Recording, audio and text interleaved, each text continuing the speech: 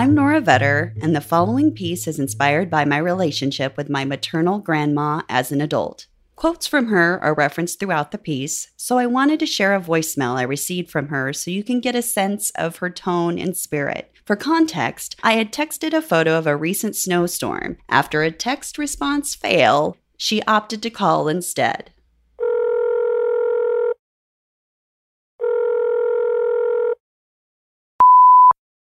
Nora, I'm sorry. I forgot to press send before I shut my answer off to your text this morning.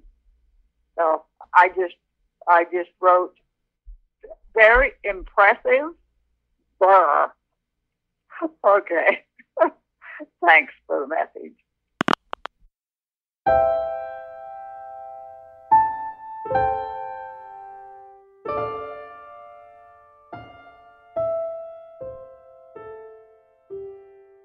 A scrap of paper filled with a mix of scrawled print and cursive recording sayings she often spoke.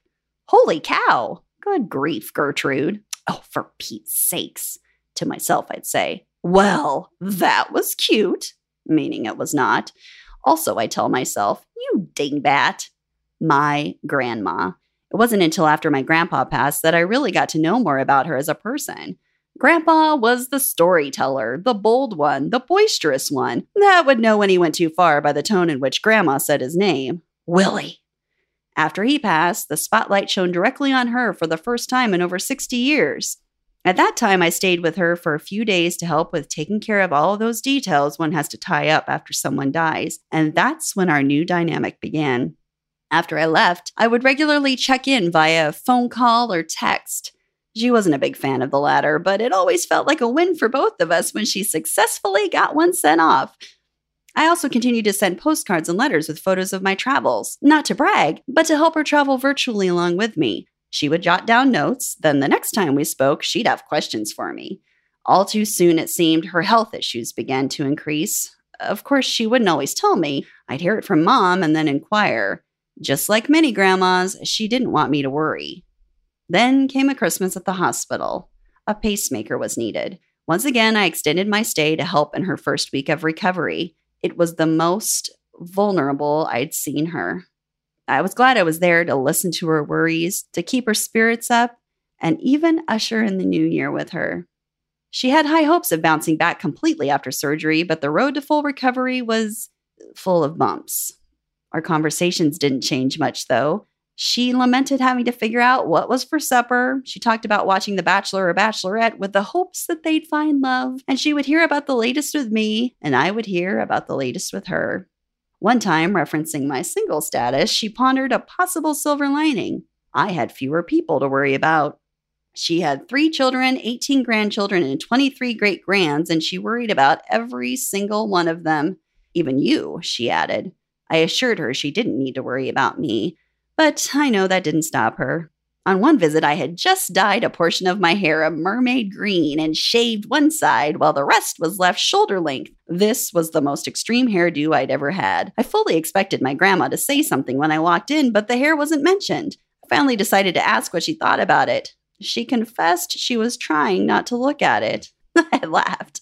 And then she proceeded to pepper me with questions about upkeep and styling. We had begun a tradition a couple years prior of taking a selfie. It was never that great, but it made us laugh, so I kept it up.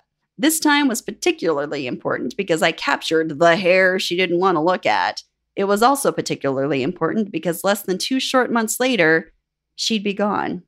She started to be in and out of the hospital more regularly. I had trips coming up and asked my mom if I should come home instead. Not yet, I was told. It looks like she's getting better, I was told. When my grandma heard I was in Frankfurt, Germany, visiting a friend, she replied with an exasperated and admiring, "That woman," I was told. And then I got an early morning phone call.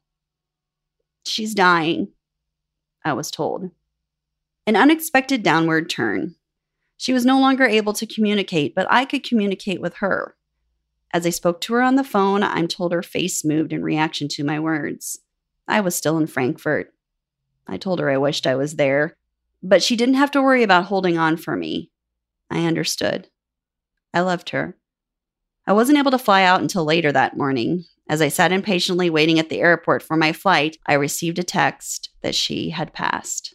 By the time I got to her house, item claiming, sorting, and ridding had begun. I opted to remove myself from the chaos and tackle the room no one wanted to, her sewing room upstairs. She had been working diligently at making quilts to use up all the fabric scraps she had, but time had run out. Among the sewing bibs and bobs were personal treasures she stored for safekeeping, and many scraps of paper with that familiar mix of scrawled print and cursive, one of which I bounded down the stairs with upon discovery. It read, "I'm sewing on Sunday and it just came to me. Grandma," hers, "used to say if you sewed on Sunday, when you got to heaven, you'd have to rip it all out with your nose." In parentheses. A pretty impossible task, I'd say. The pastor included that chuckle in her eulogy. That was 4 years ago, before the presidential elections. According to my mom, Grandma had already said she would write in Mickey Mouse for the president that year. I often wondered what she'd think of the state of things now. And then I realized, while I miss her terribly, I'm relieved that she isn't here now. She is now blissfully worry-free.